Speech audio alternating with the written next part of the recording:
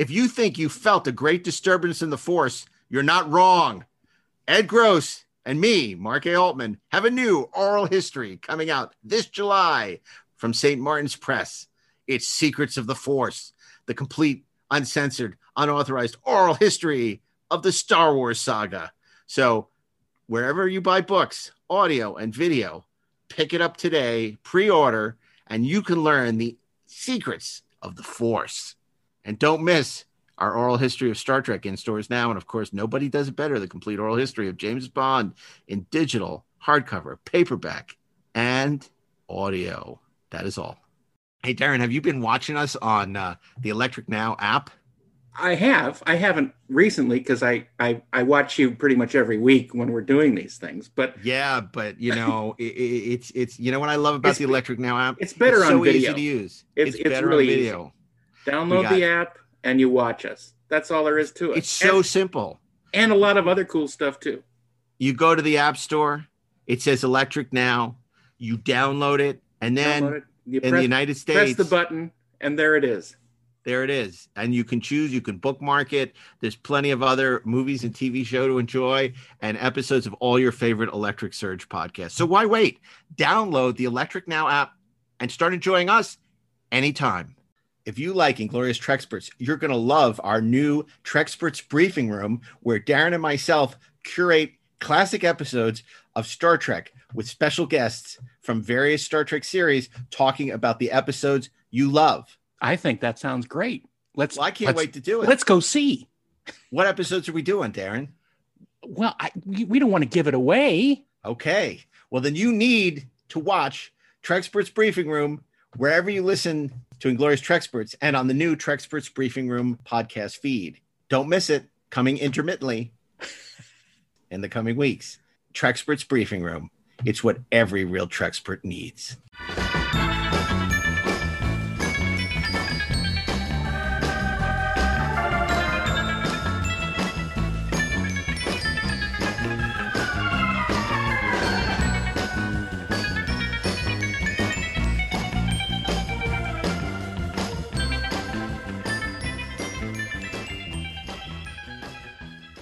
Hey, this is Mark A. Altman. And this is Darren Doctorman, and we are the Inglorious Treksperts. And are you a fan of Star Trek, Darren?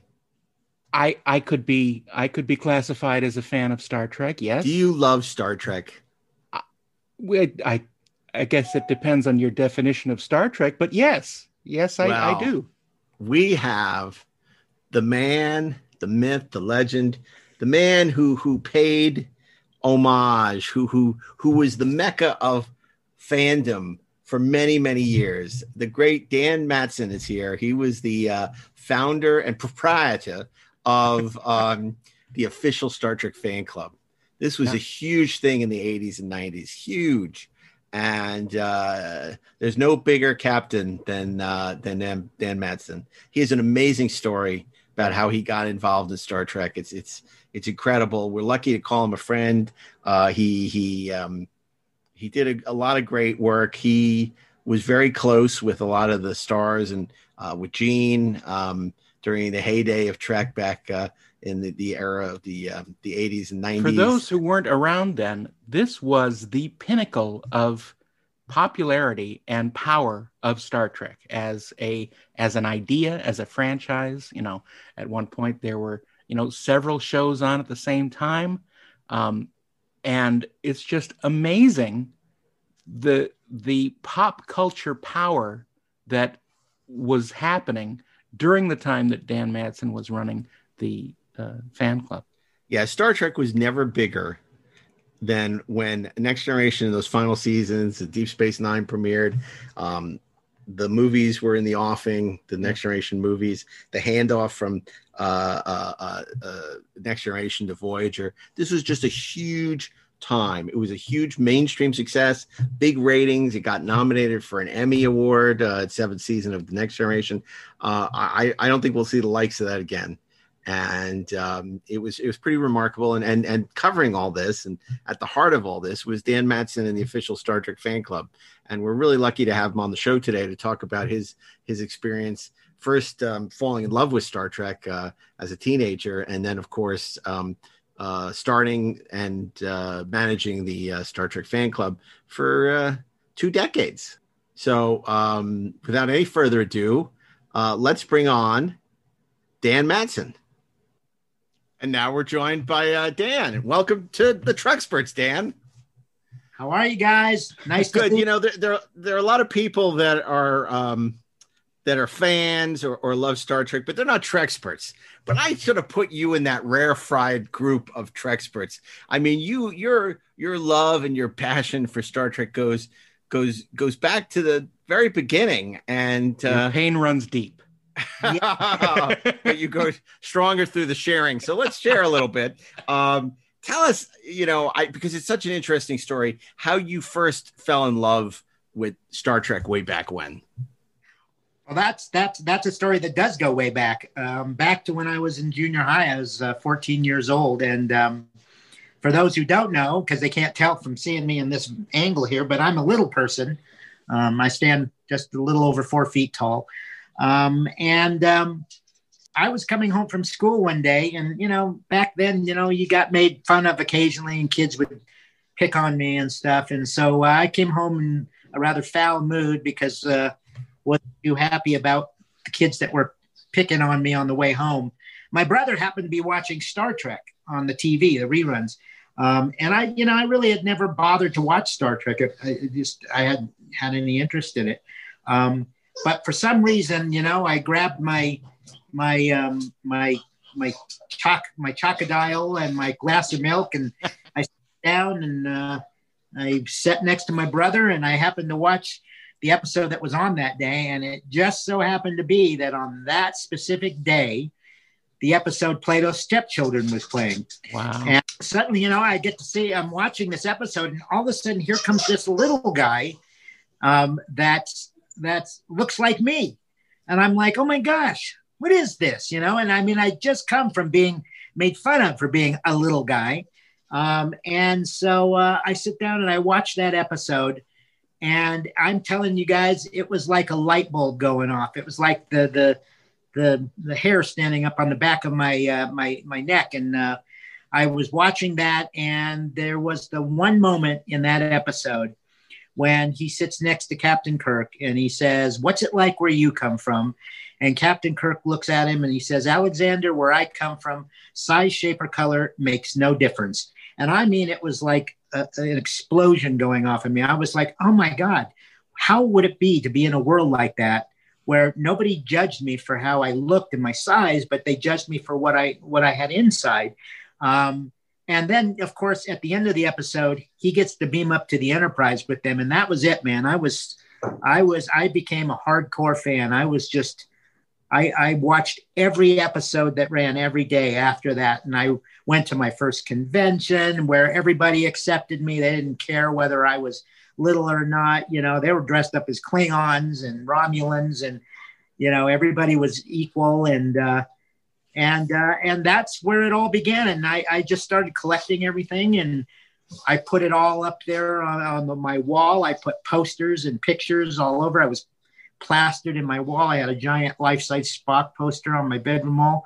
I wish I had pictures of all that still. I did have pictures, but somehow I don't know where they are now. But God, it would bring back good memories to see all my whole room. I mean, every wall was plastered in Star Trek.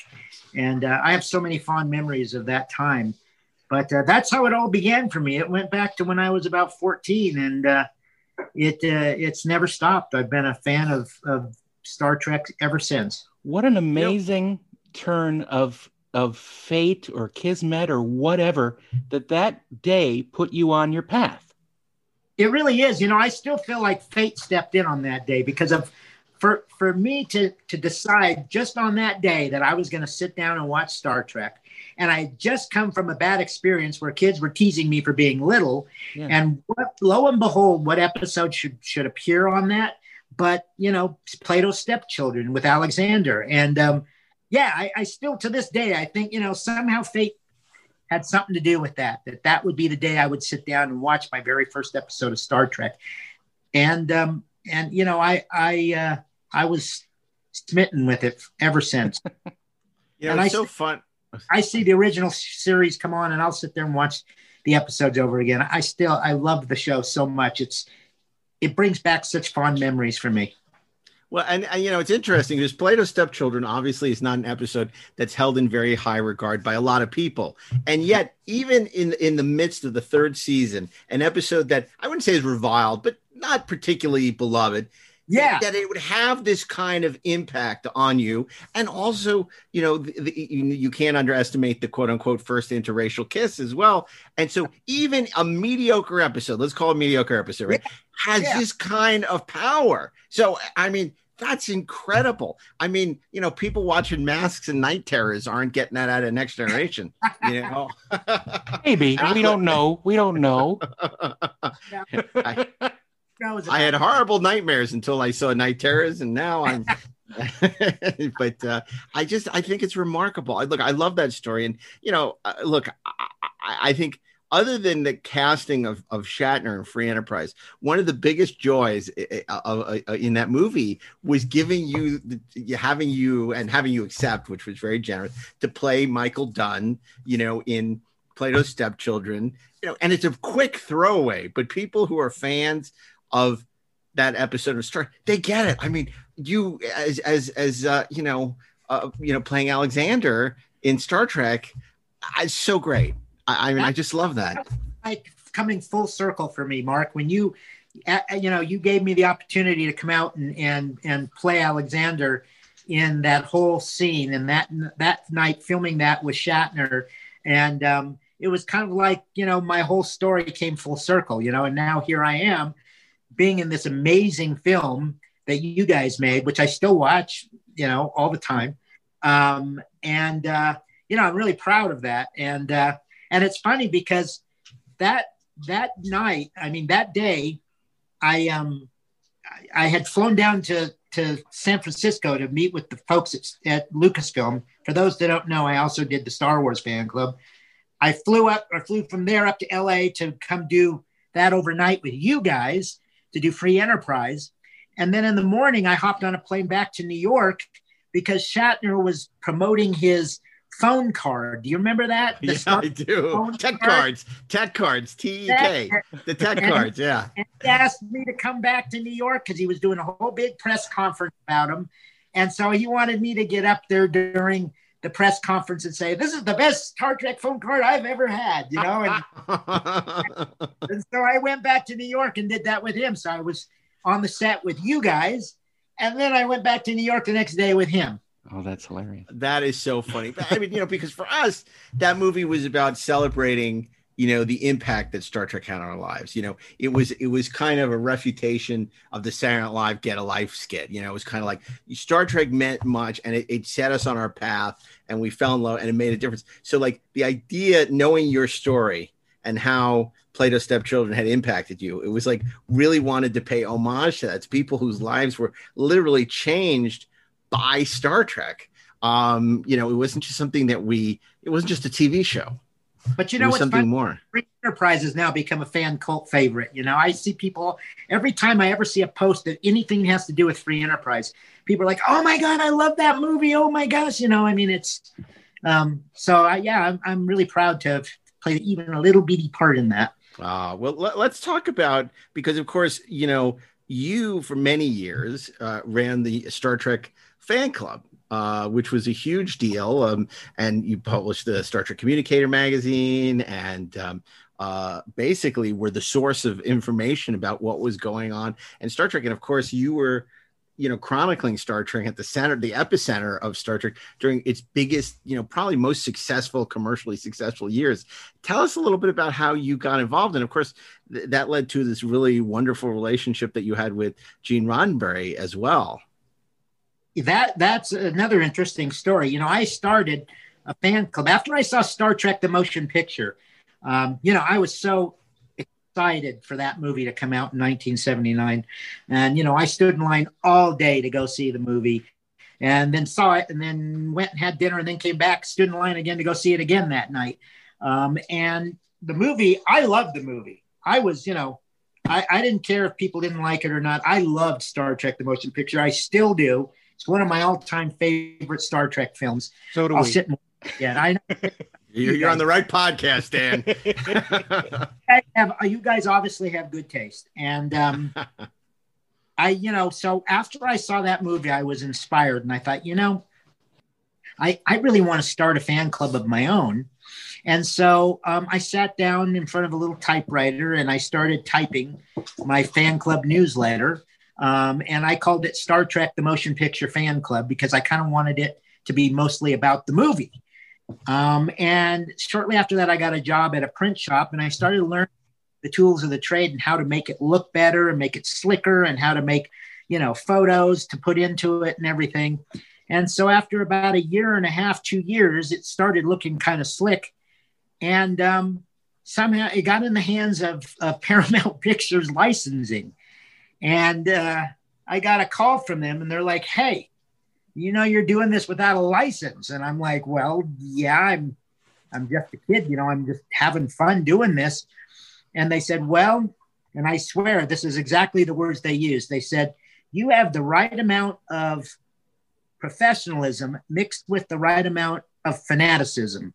And we think we'd like to talk to you about maybe doing the very first official Star Trek fan club. And of course, how I had no idea that was the subject matter they were talking to me about. And I should add, I had already started developing a relationship with Gene Roddenberry because I'd been sending him my fan club magazine.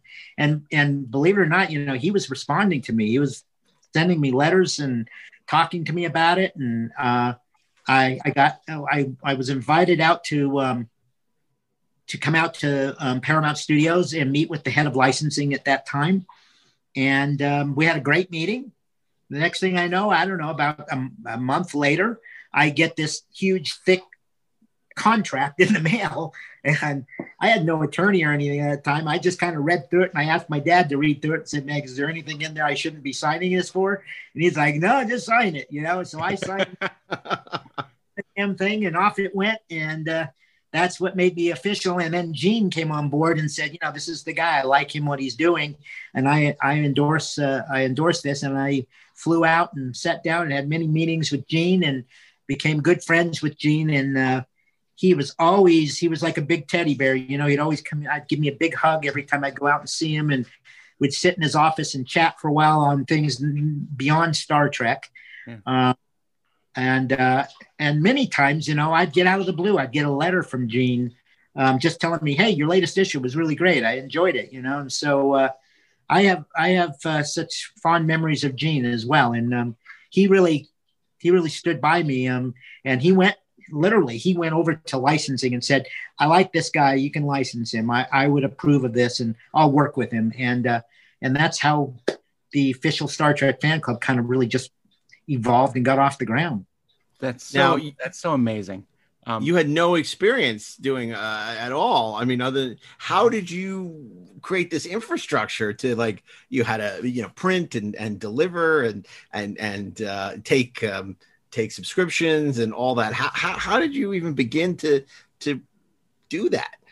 Slow but sure. I literally learned by doing. I had a couple of friends that said that loved Star Trek as well, and they got on board with me and they helped me out for a while. And I just kept hiring one employee after another. And then at first Paramount didn't want me to sell any merchandise. They just wanted me to do the fan club and the newsletter. And I kept saying, but I really kind of want to make this like Star Trek Central. And I want to be able to not only create our own Star Trek official product, but I want to sell everybody else's that you have licensed. And so each year it just grew little by little. I hired another employee here. I hired another employee there. And I pretty much did, in the beginning, I did everything. I did all the interviews, all the writing, all the editing, all the layout and design. I literally went to the printer and stood by the pressman and then watched it come off the press and, turn up the red, turn down the blue. And by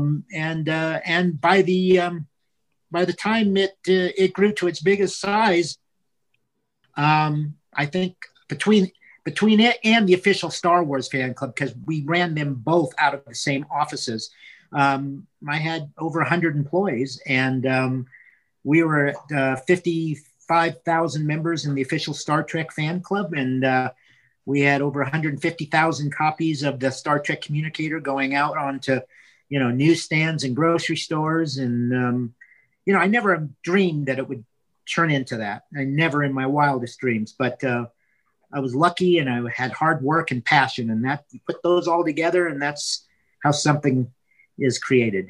This is one of the wonderful things that Star Trek fans really can generate, is their passion in Star Trek is not only for the fantasy, but for the reality of creation. And that's one of the wonderful, wonderful things that I've found in Star Trek fans across the world. Amen, Darren. That's exactly how I feel too. I mean, it's amazing to me how many, and one of the things I was able to pass on is that I was able to hire fans to work for me. And so it was kind of like their dream job, because I had a call center with probably 25 people answering the phone, 1-800-TRUE-FAN. And, every issue of the Communicator, you'd get the Federation Trading Post catalog in the center, and had all the latest product and merchandise that, Paramount was licensing for Star Trek. And then we'd have exclusives, and people would call up that number and they'd take their order and place their order for a variety of Star Trek products. And so I got to hire a lot of fans that to this day, if I bump into them or I see them, they're like, "Oh, that was the best job I ever had." I get to literally get paid to work on Star Trek. And many of my employees, actually, I still remember one of my favorites, Arnie. He'd come to work every day wearing his Star Trek uniform top, So he'd sit there at the call center with, sometimes he would be in his gold captain's, top. And it was just, I'm the captain. You should be in a blue tunic. Yeah, exactly. Refused to wear the red one. So, but so that was cool to be able to allow other people to have, the job of their lifetime was to get paid to work on Star Trek. Did you feel any sort of change in the feeling of fandom between when you started the fan club and in later years when the internet sort of was powerful? Mm-hmm. Yeah, it did, because before the internet, I started the whole thing before the internet was around. So people got their information in a lot of ways through the fan club magazine, and I do updates every issue with Harv Bennett or Leonard Nimoy or William Shatner, or depending on who was working on what movie. And then as we got going into the Next Generation time period with Gene Roddenberry and Patrick Stewart and some of the others there that were involved in that series. But I think when it made it less special in some ways, because when the internet came around, you could get things at your fingertips in a second. And as we've gotten into the new internet age, there's so much negativity and stuff out there that, it really kind of wears on you. And I'm glad I was able to do what I did for so many years before the internet was around, so that that wasn't a part of my company. It wasn't really so much a part of what I had to do. Even though we were the first ones to do the official Star Trek online store, when StarTrek.com came around, right, they asked us, since we were already carrying all the Star Trek product, to do all the back end. So when somebody would place an order on StarTrek.com, that order would come to us, and then we would fulfill it and send it out. But yeah, negativity is what I have seen come from the internet, and I'm grateful that I wasn't doing what I did for most of the time with that around. Mm-hmm. God, I remember I was on book tour and I came to visit you in Colorado, and you had these enormous warehouses where you were doing the fulfillment, giant offices. It was like really impressive, everything that you had that you had going on. And then I remember you put out the exclusive Kirk as a Romulan action figure, and I was like, he knows what to do. And this is why it's good to have fans running this and not people who are just. We did the action figure for the captain out of that Star Trek novel series, and I can't remember his name now. It was one of the very first fiction novel series. There was a captain in that book, and they had, artwork on the cover of him. And so Pocketbooks and Paramount and us decided, let's do a figure, exclusive action figure of this character. I'm embarrassed. I can't remember what the name of that. Well, if Rob Burnett were here, he would know. And I'm sure on Twitter after the episode drops, we'll have a bunch of people telling us, schooling us. But, as we get older, we forget these things. I want to ask you, because you got involved right after Star Trek: The Motion Picture, which, as much as we adore and love and worship that film, was largely not considered a critical or to certain people a commercial success, even though if you look at the numbers, it really was. What made you take that leap of faith? Because there was no guarantee that Star Trek was going to continue any form of fashion with movies or TV shows. I didn't take a leap of faith, Mark. I didn't care. I just had so much passion. As you know, Star Trek changed my life, and it literally did from the time I watched that first episode. So, I had been this huge fan, just growing with Star Trek, this hunger. And that was the other cool thing, is that all of us here on this podcast, we were around, when there was no new Star Trek. People today are spoiled. When we were, when it was back in the old days. Back in my day. Star Trek, but, it was... everybody was so hungry just to say, bring back Star Trek, bring back Star Trek. And so I can remember ordering B. Joe Trimble's Star Trek Concordance, the original one with blue covers on it. And oh my God, I just devoured that thing when it came out. But, every moment waking up and waiting for that day when the motion picture would come was just so exhilarating for me. I just could not wait for that movie to come out. And, so when that movie came out, it wasn't a leap of faith. It was just a leap of passion. I was so enthralled with the movie. I absolutely loved it. I loved Star Trek, and I wanted to contribute something. I wanted to be a part of it as opposed to just watching it.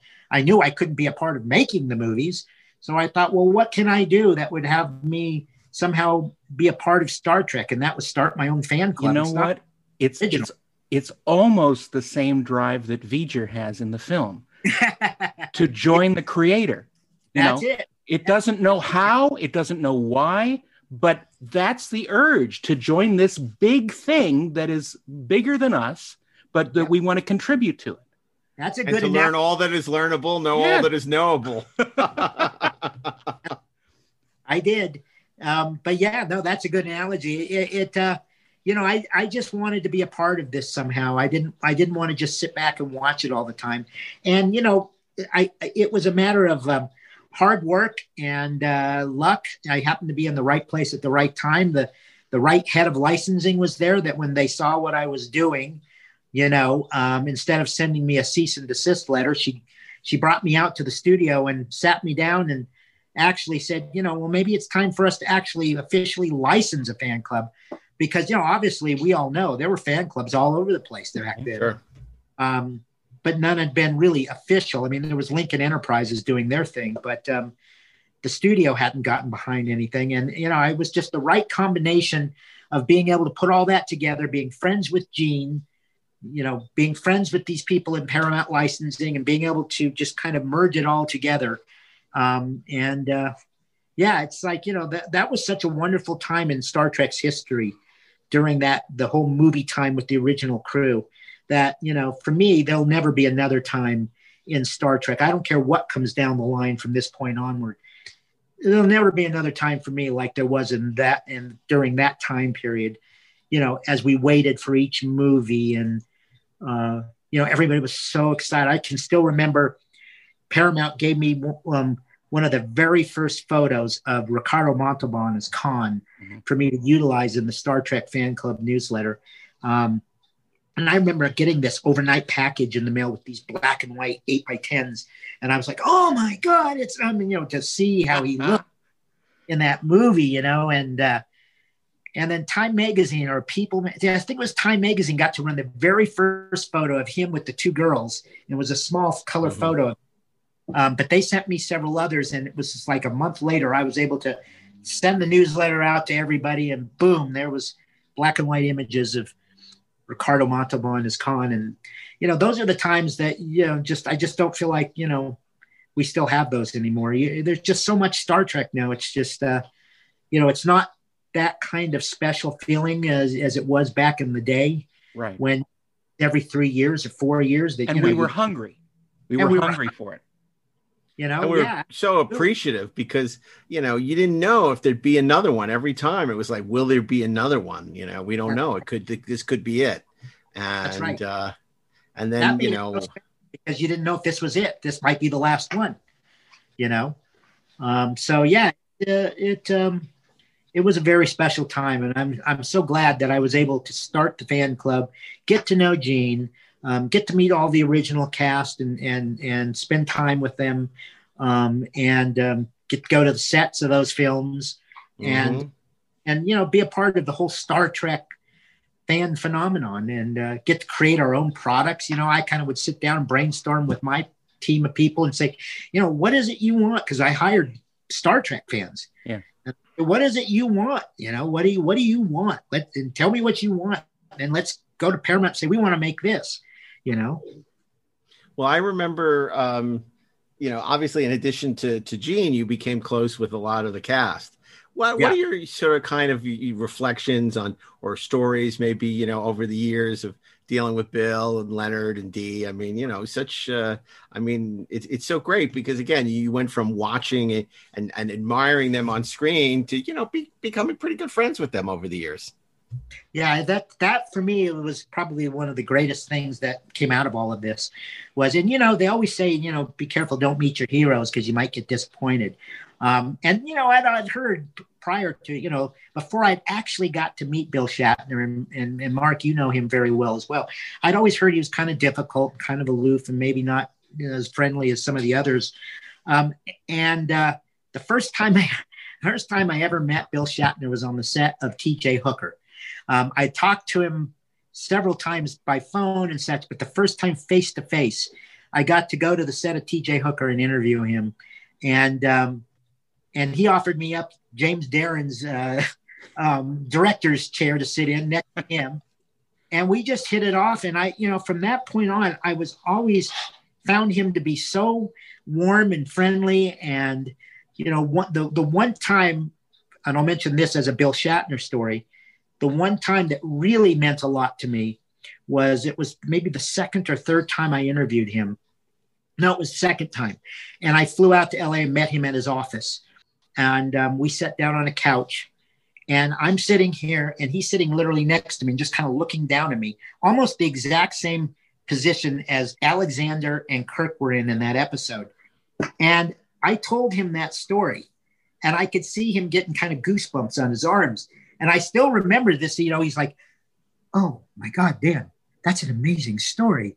And he almost felt, I could see him, I swear I almost thought his eyes welled up a little bit when I told him what that had meant to me and what that episode, how important that was in my life. And that moved and motivated him so much that when he came around to write his book, Get a Life, he decided to do a chapter on me. And he called me up and wanted me to retell that story again of how that had changed my life. Mm-hmm. And so that's now documented in that book, Get a Life, that he wrote. And what's great is that he remembered it and just stuck with him all those years. Because I will say, I love Bill, but, him kind of remembering stuff is not one of his, it's in one ear out the other. And so it's really remarkable that, that had that potency that after all those years, he remembered, that story that clearly really touched him. I think he was really moved when I told him it, because it was just he and I in that office. And I said, I still remember, I said, you were sitting right there, like with Alexander, like I am with you now. And I went and told him the story I told you guys. And I could tell it really kind of moved him. And, I've maintained a good friendship with him ever since. I saw him here. He was here in Denver 2 years ago. And I went down to his hotel and saw him. And the others, Leonard Nimoy, he was just such an amazing person as well. Before I was anybody, I had been official, but nobody knew anything about the fan club and such. And I reached out trying to see if I could get an interview with Leonard. And I thought, he's not going to do this with me. He doesn't know me from squat. And I still remember, him calling me up, and I said, I'm really surprised. I said, I didn't think you'd do this interview like this so fast. And he's like, well, sure, why not? He goes, you're doing a good job. I like what you're doing. Let's just do it. And I was so impressed that he was so open and willing to just, offer up his time. And when I knew he was a busy man, I think this was coming close to working on the search for Spock. Mm-hmm. And then I have to say, though, my favorite of all of them was DeForest Kelly. Yeah, well, that's pretty much how everybody feels. Who knows them all. Such a warm, friendly, welcoming person. He'd call me up on the phone sometimes just to talk and say, how are you doing? I mean, that's seriously, he'd literally call me up, how are you? And his wife, Carolyn, was just an absolute gem as well. When I got married, they sent me a beautiful crystal bowl. He invited me out to his star ceremony. And I'd get Christmas cards from him. Letters from him in the mail. Every issue that come out, I get a little note from him saying, great issue, love that interview with James Doohan or blah, blah, blah. He was such a special man. And, when he died, that one really hit me hard because he truly was a friend. He really was a friend. And he was like a grandfather type almost. And I really felt wounded when he was lost. Yeah, of all of them, Dee's probably the one who I spent the least amount of time with. It was really important for me because at that point where I had to meet him, just because I knew at some point I'd met the. So, but I was doing, it was back when Creation was doing like 5 or 6 of those conventions a weekend, and they had to hire other hosts to do them because they couldn't. So occasionally, I was pinch hitting. I would go down and run. So I ran a convention for them down in San Diego. And Dee was the guest, and I got to spend some time. It was the only time I really spent any time with Dee. And, he lived up to everything everybody always told me about him. Just a complete Southern gentleman, absolute sweetheart. Just fantastic. And one of my favorite Dee memories was when I did one of my interviews with him. One of the questions I asked him was, I said, what would you like people to say about you after you're gone? And he sat there and goes, I don't know. I'm going to have to think about that one. He says, I really don't know what I'd want them to say about me when I'm gone. And so I figured, okay, well, I won't ask. I won't offer that question in the interview. I just, take that one out. And so it was about 2 weeks later after that, I get this note in the mail, and he's asking me how I'm doing and everything. He says, oh yeah. He says, about that question, what would I like people to say about me after I'm gone? He says, I guess he's dead, Jim. God. Good tongue-in-cheek humor from him, That is hysterical. Such a neat guy. Going back to your talk with Shatner, that was really a gift to him. Yeah. Because he didn't know. He didn't know the impact of the show or his performance. He still kind of doesn't. But he's beginning to. But what an amazing thing that you could give him in return for what you got from the show. Is that a little bit of connection, and to show him the depth of passion and love for this thing. That's just such a wonderful thing.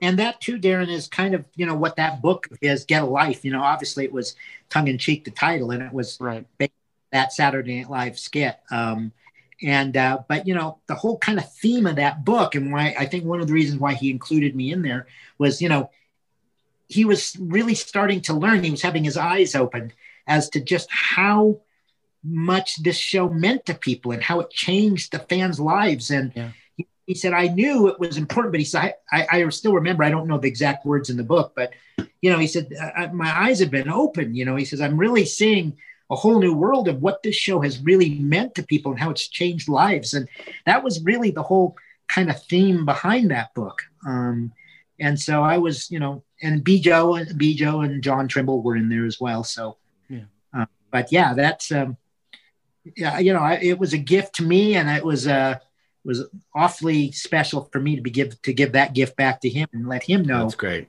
how important that moment was to me. And then, Star Trek was always a cult thing until Next Generation in its heyday, when it became a real mainstream success. And I assume that was probably, reflected in the fan club as well. That was probably the height of the fan club. Talk a little bit about your personal connection to sort of Next Generation, and from a business point of view, what it meant for you as well. Next Generation took the fan club from here all the way to here. I mean, it became massive when Next Generation came out. And, it was amazing to me because, before the Next Generation, Star Trek fans, they were kind of, people would consider them nerdy and geeky and stuff. But when Next Generation came on, suddenly people were coming out of the woodworks and going, oh, I love that show. I watched that show. And they weren't hardcore Trek fans, but they loved the Next Generation. I'd see that everywhere I went. People, I would talk to. And, prior to the Next Generation coming out, Gene did updates with me. And we had the very first place where he announced who the new characters were. Mm-hmm. And it was so early that Picard wasn't Jean-Luc Picard. He was Julian Picard. Mm-hmm. And so we had a little sketch of the new Enterprise, and there was all the listings of the new cast and crew that were going to be on the show. And so that was kind of cool. And then Gene personally invited me out to the set when they were filming Encounter at Farpoint. Mm-hmm. And, that was mind-blowing to get to go to that set. And none of these actors at the time, I didn't really know their characters because I hadn't watched an episode of the show yet.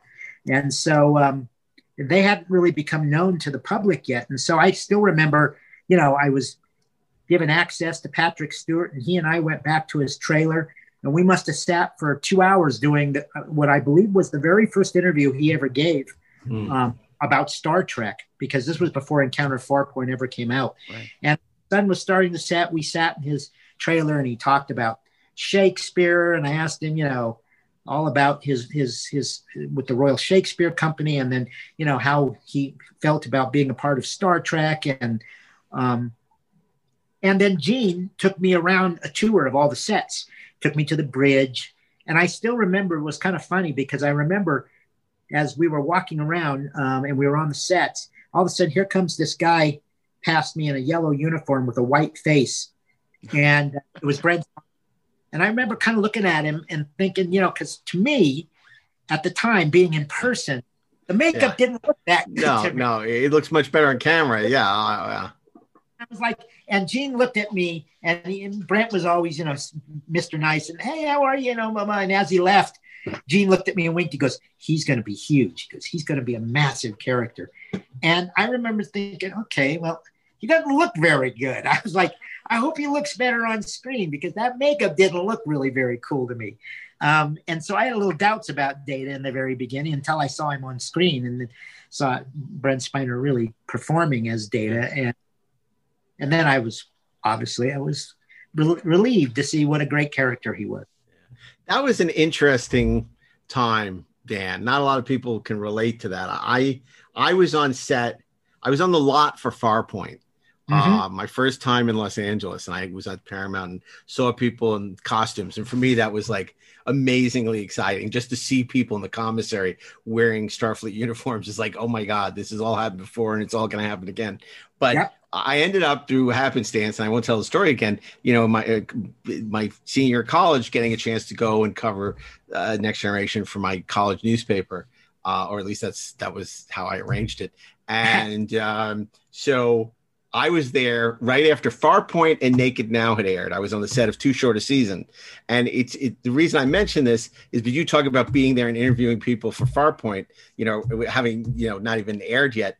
It was so difficult to do those interviews at that time because you knew virtually nothing about the show. So everything was like, well, how will this relate to, in terms of the original? And remember, there was so much antipathy, and a lot of the people that had been interviewing them were very negative and confrontational, apparently, because they were like, oh, well, are you the new Spock? Are you the new McCoy? And so it was a very interesting, challenging way to interview them because you didn't know much.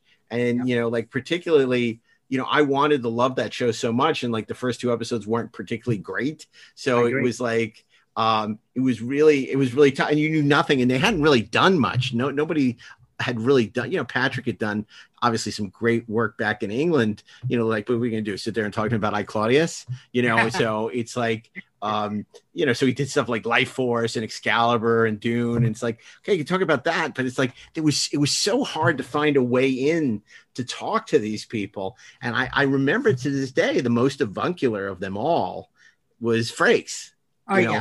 He was just a delight, and he made you feel really comfortable. It's like, oh, come sit down. And he was wearing that pink bathrobe that he wore, and he was great. And he hasn't changed a bit over the years. He's just, just as warm and fun loving as ever. And grin, that big, wonderful grin, and it's no wonder that the fans love him so much, because he is, he's just such a neat guy. And that was my experience with him too. I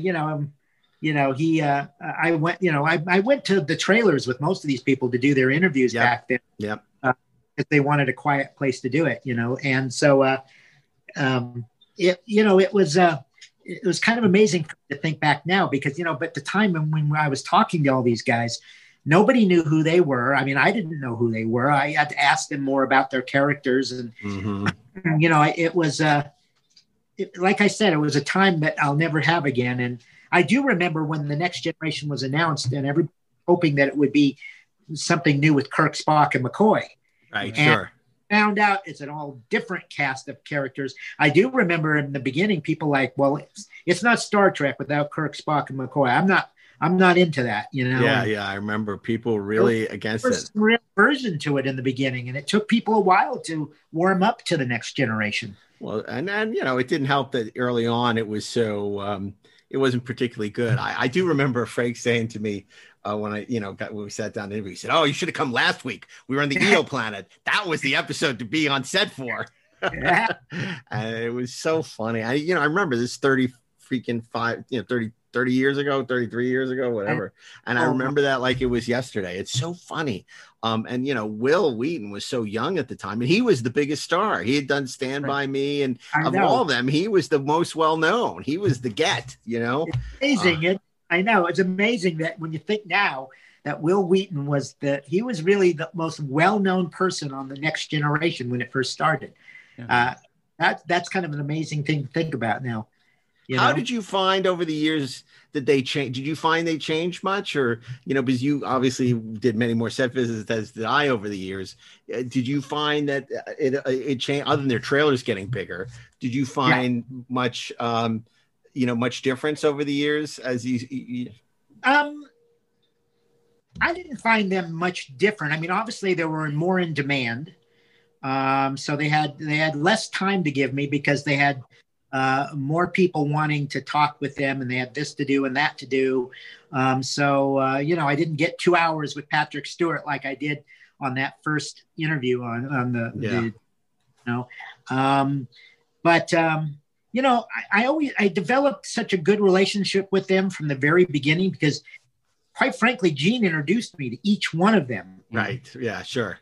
And so they knew that, there was something special there. And I got to know them well enough so that if I needed something, I could always send a message through PR and say, I need this and I need that. It's like, for instance, one of the issues, I did an interview with Gene Roddenberry, and I was telling licensing, and then they had to hook me up with PR. And I said, I want to have a specific photo shoot for this cover. I want to have Gene on the cover, on the bridge. And I want to have, the cast members there with him. I want to have, Picard and Frakes and Worf and Data standing there next to him, and Gene in the center. So I literally flew out there, and I was able, and I had the set photographer, and I kind of almost got to tell them what I wanted. And Rick Berman got in the shot. And so, it was that shot wasn't made for anybody else. It was exclusively done for the Fan Club magazine. I remember that shot. Well, Roddenberry is sitting in the director's chair in the middle with his legs crossed. Yeah. Captain's chair. Yeah. Yeah. Absolutely. And so, it was kind of amazing to get this opportunity to have an exclusive photo and direct it and say, I want this and that. And I called up Gene's office, and he made it happen. And the PR got all the rest of the cast together while they were in uniform, and it happened. So, they all got a little less available because they became more popular and more in demand. But as far as, I got the same treatment from him I ever got. And still to this day, if I see him at a convention, we're still friendly. I know them and they see me and they remember me. And even though I haven't worked with them for, good God, 20 years, I don't know how long it's been. And then did you find Deep Space Nine similar in terms of covering that? By then Gene had passed away, obviously.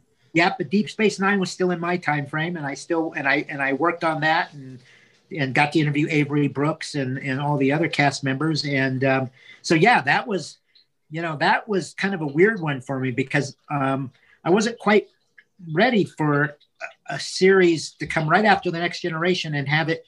Well, it was on at the same time, right? Wasn't it on at the same time as Next? Yeah, there was an overlap. It was an overlap. And the fact it was on a space station and everything, I wasn't quite too sure I was going to like that one. And we got to do. I got to go out and do interviews with every one of the cast members, and of course, I loved all of them.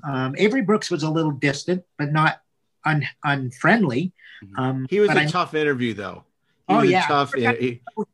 Never got to know him like all the other cast members. Yeah. He didn't like doing press, and he was very he'd say as little as possible. Right. And you also got he does the thing I see Shatner do sometimes with people where he sort of tests them to see if they know what they're talking about, and if they ask interesting questions, then they'll engage. But if not, then it's just like no, yes, no. Well, what the one thing I will say about Avery Brooks is, once again, he was also a good sport about stuff, because we did, and I don't remember how many years ago this was, we did on the Communicator, we wanted to do the African Americans of Star Trek. And so we wanted to interview all of the African American actors that had appeared on Star Trek, were in major roles. And we wanted to have Avery Brooks have an exclusive photo shoot of him sitting in the captain's seat. I think we titled it something like on the cover, "Making It So," African Americans of Star Trek. And I flew out there, and he was gracious. He was, he wasn't in the uniform, he was in his own clothes. Mm-hmm. And we had the photographer once again, and he spent an hour sitting in that captain's chair taking that's great. Wanted just for the Fan Club magazine. It isn't like for People magazine or Time. Yeah. Well, he's so great in the show, particularly those last couple of seasons. He's so good, his voice was another thing. He, like Patrick Stewart, he has that deep voice. Oh, he has so much gravitas. Absolutely. So, and then, that was sort of the heyday of Star Trek, Next Generation, Deep Space Nine, the movies, the transition to the Next Generation movies in terms of its popularity. And then, it started to wane regardless. At what point did you sell the fan club and get out of the fan club business? It was, it was about 1999, 2000. Things were starting to kind of wane. Things weren't going up that well. We also had, hey, that's my dog, by the way, in the background. Oh, hello. What's his name? Bones? Her, actually, Baguette. She's a little French. Oh, Baguette. Nice. He's a good little dog. But yeah, it was starting to wane, and Star Wars Episode 1 was out, and it was not really popular. And so between the two franchises that I was running the fan clubs for, I decided it was the time to sell. And before you sell off everything. Yeah. I just want to ask about, because I saw you, I was at the Star Wars Celebration 1. Yeah. Oh my God. In the rain. In the rain, with Tony Daniels running around talking to people, and umbrellas everywhere. And I saw you running around frantic and keeping it all together. But, and this was before we saw the movie. That was the most fun convention experience I've ever had.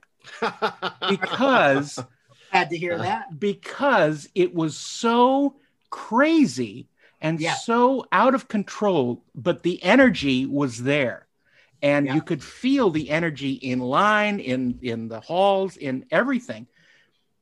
And I just wanted to know, what are the similarities or differences between Star Wars fans and Star Trek fans in your mind? Or are there any? They're both extremely passionate. For me, Star Trek fans are a little more serious. Star Wars fans are a little bit more lighthearted, a little more loose for that matter. I don't know what word I would use to describe it. But they're similar in the sense that they both have this enormous passion. And what's amazing, Darren, is that I found, especially when I was doing the fan club, it crossed over. I get these writers that would interview me for newspaper articles and stuff and say, Star Wars versus Star Trek. The fans don't like each other, do they? And I'd say, what's amazing is that you wouldn't believe how many people love Star Wars and love Star Trek. It's not like, oh, it's only one thing and not another, I mean, that wasn't, it didn't come into my life that much. And I would know because I was doing both of them, Right. But I mean, the anticipation for the first Star Wars movie, I mean, episode 1, I should say, right, similar in the buildup and the excitement the fans had for Star Trek, the motion picture. Yeah. This, every waiting for the first photograph, every bit of information, wanting to know what was coming out, seeing the first images of a character, in their new uniform or their new outfit, or, I found the anticipation and excitement to be very similar to when I was a fan waiting for Star Trek, the motion picture, and when fan waiting for Star Wars Episode 1. And what's amazing is that, both movies had their detractors, people that didn't like them. Sure. But I loved them both. So, and I still do. I still think they both, 20 years later, I see both Star Trek, the motion picture, and Episode 1 standing up for me. For me, I still watch them. I still think they're great films. You got to give George Lucas the advantage because he put you in the movie, whereas Gene never put you in a movie. I know, they promised me, Rick Berman promised to put me in an episode of Star Trek, and it never happened. Yeah, see, it's not too late. I mean, Rick Berman's promise won't help, but I don't know.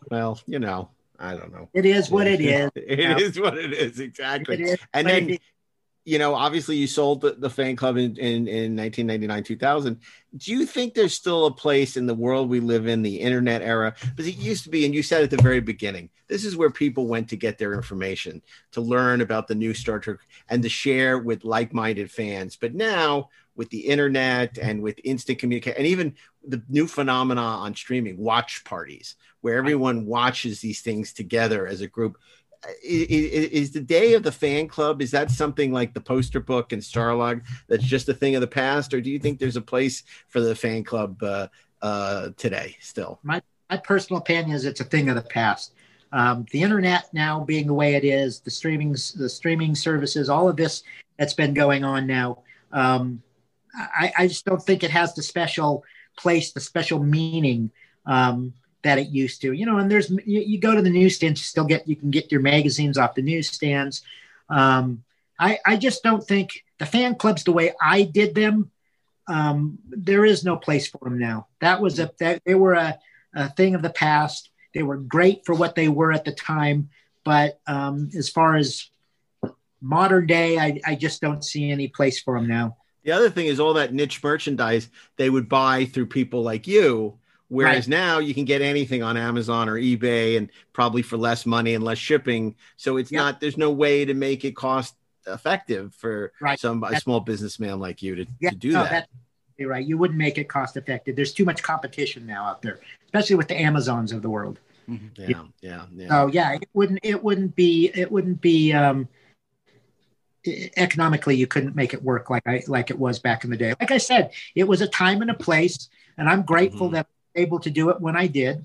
And I'm glad that, we brought a lot of joy to a lot of people. I still, to this day, guys, I get people come up to me and say, oh my God, the fan club magazines were so important to me. I couldn't wait to get them in the mail. And I loved opening up and reading and looking at them and seeing all the merchandise. And, so that still gives me a lot of joy to hear how much pleasure people got out of the fan clubs back in their day.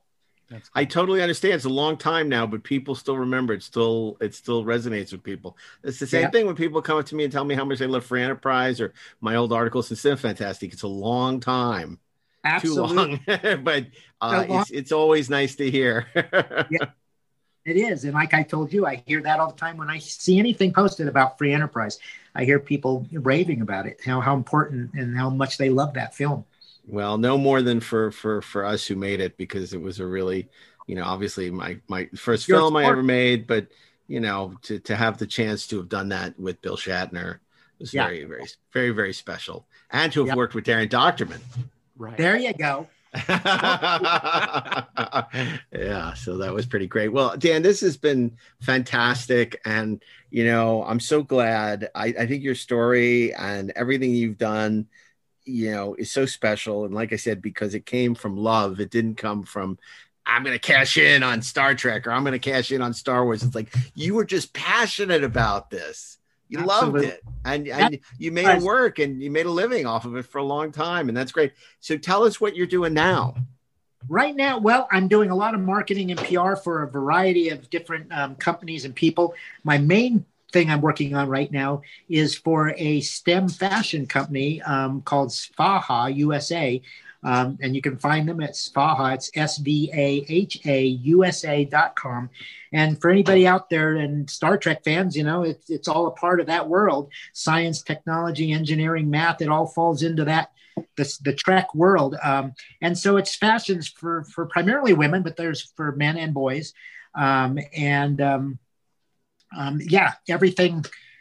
you'd want under that whole STEM subject matter, and people can go there and they see the creative designs that the company has. And so my job is to help market and promote them and get them out to the world, just like I'm doing right now. Very cool. Well, I hope when we're all vaccinated and the conventions come back, we can all be together in San Diego or WonderCon or one of these wonderful places and catch up on everything and see you in person. But this will have to be the next best thing for now. Hey, man, I really enjoy watching you guys on this podcast. I've always enjoyed it. It's fun, and it's a thrill for me to be able to be on here and talk to both of you. No, I'm glad we finally got to have you on. I mean, look, if there was a Mount Rushmore of Star Trek fans, with Bijo and, some of the people who were involved in the first conventions, you should be on it too. It's true. It's true. I mean, so anyway, well, listen, this is great, Dan. It's great to see you. And we'll hopefully have to have you back, because we want to hear about some of your other favorite Star Trek episodes and shows and things. And we're trying to get there's a lot more to discuss. So, okay, well, cool. Well, take care and stay safe. Thank you. Thank you, Dan. Soon. Mark, Darren, take care. I've enjoyed it. Well, I knew that would be a good show, Darren. I was not disappointed. I thought Dan was a great guest. What a great story. What a great guy. I mean, you feel the energy that he had for this. And it's just, I made a joke in the Roddenberry voice that, this is the good side of Star Trek fandom, where it is a creative force to help add to the universe. And that was entirely the situation with this. Yeah. And, we hear, obviously we're lucky to have people like Alan Spencer who are depicting another side of Gene, a much, this is the Gene that I want to remember. This is the Gene I think about, the Gene, who was friends with Dan MADSEN, who was there for Alan Spencer, such a good guy in so many ways. The human being, not the great bird. The human being, right? Not the great bird, not the don't print the legend, not the creation, right? Yeah, not the creator, but the to touch the creator. But it was. I love hearing these stories about Gene. The human being, and it was great. And I'm sure Rod would love to hear some of these stories. He probably has actually. from Dan. But Dan is such a great guest that it was, like I said, such a special moment when we were shooting No Tears for Caesar at the Chaplin stages, which is where actually Citizen Kane had shot. Charlie Chaplin had shot a lot of his movies, and here we were with our Gardens of Puri infused production design for this big party that was happening on the soundstage. And of course, Shatner was doing his one-man version of Julius Caesar as a rap, No Tears for Caesar. And in the crowd, so many of your favorite Inglourious Basterds guests like Gabrielle Stanton and, Rob behind the camera, of course, directing. And there was Dan Madsen as Alexander in the toga, just cheer. I remember when he first stepped on set, you could hear a pin drop. Everybody was like, for all the Star Trek fans, not the extras, but like everyone who was like invited friends of show, Right. And they're all like, couldn't believe it. It was like he was a spitting image of Michael Dunn as Alexander. It was so cool. And it was such a great tribute to that episode. And it was great. It's just a throwaway thing in the movie, but it's wonderful. And it's a throwaway thing in the movie that is full of throwaway things. yeah. The whole movie is a throwaway.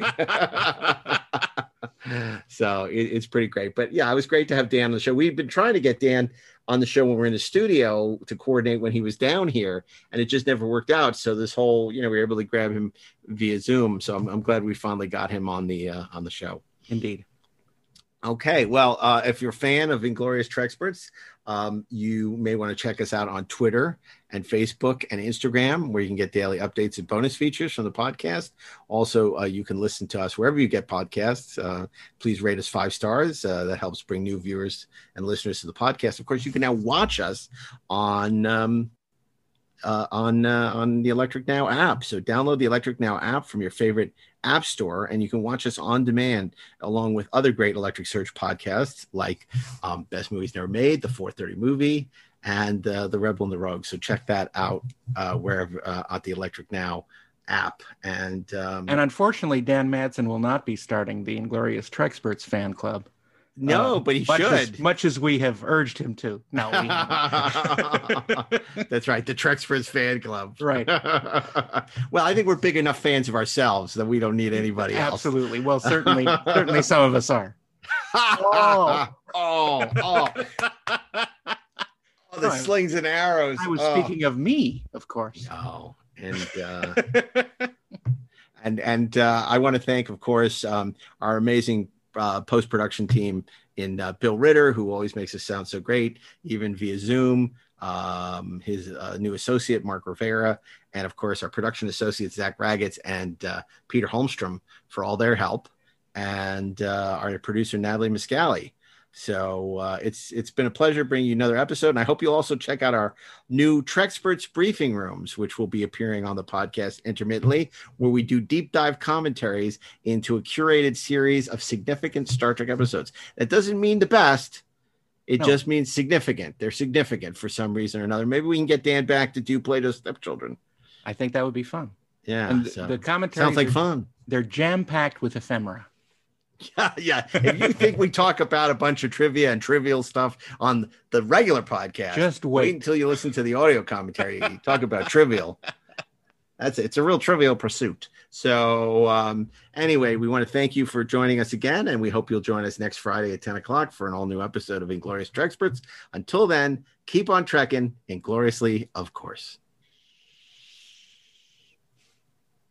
Engage.